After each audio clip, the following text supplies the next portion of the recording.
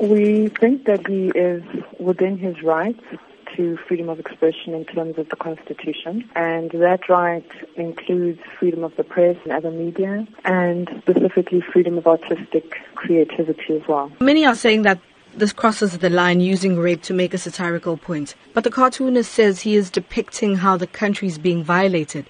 But is it a responsible way to do this? So we would look at the limitations to his right to freedom of expression or his right to express himself artistically or creatively in terms of what the limitations are in terms of the freedom of expression clause in the Constitution. So the right to freedom of expression excludes anything that is propaganda for war or any kind of expression that could be seen to incite imminent violence or be advocating hatred based on someone's race or ethnicity, gender, religion, and that also constitutes an incitement to cause harm. You say he's well within his right to post and express himself that way.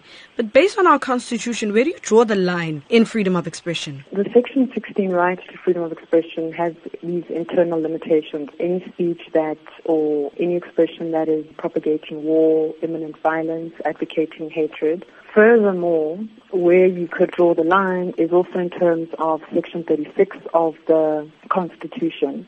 And if you're going to limit a particular right, you need to do so in terms of the limitation clause, which indicates that that limitation should be a reasonable and justifiable one. And how do you balance equality and freedom of expression? We would look to what the Constitution says to us in terms of balancing certain rights. So there isn't one that takes precedence over another. So you would have to look at then the general limitations in terms of Section 36 of the Constitution. What are some of the things that people should be mindful of when posting or commenting on social media regarding controversial topics such as these ones? The challenge is that the right to freedom of expression is a constitutionally protected right. So the parameters, if you wanted to draw any, would then be in terms of looking at any depiction or any expression in terms of, is it something that can be said to constitute propaganda for war?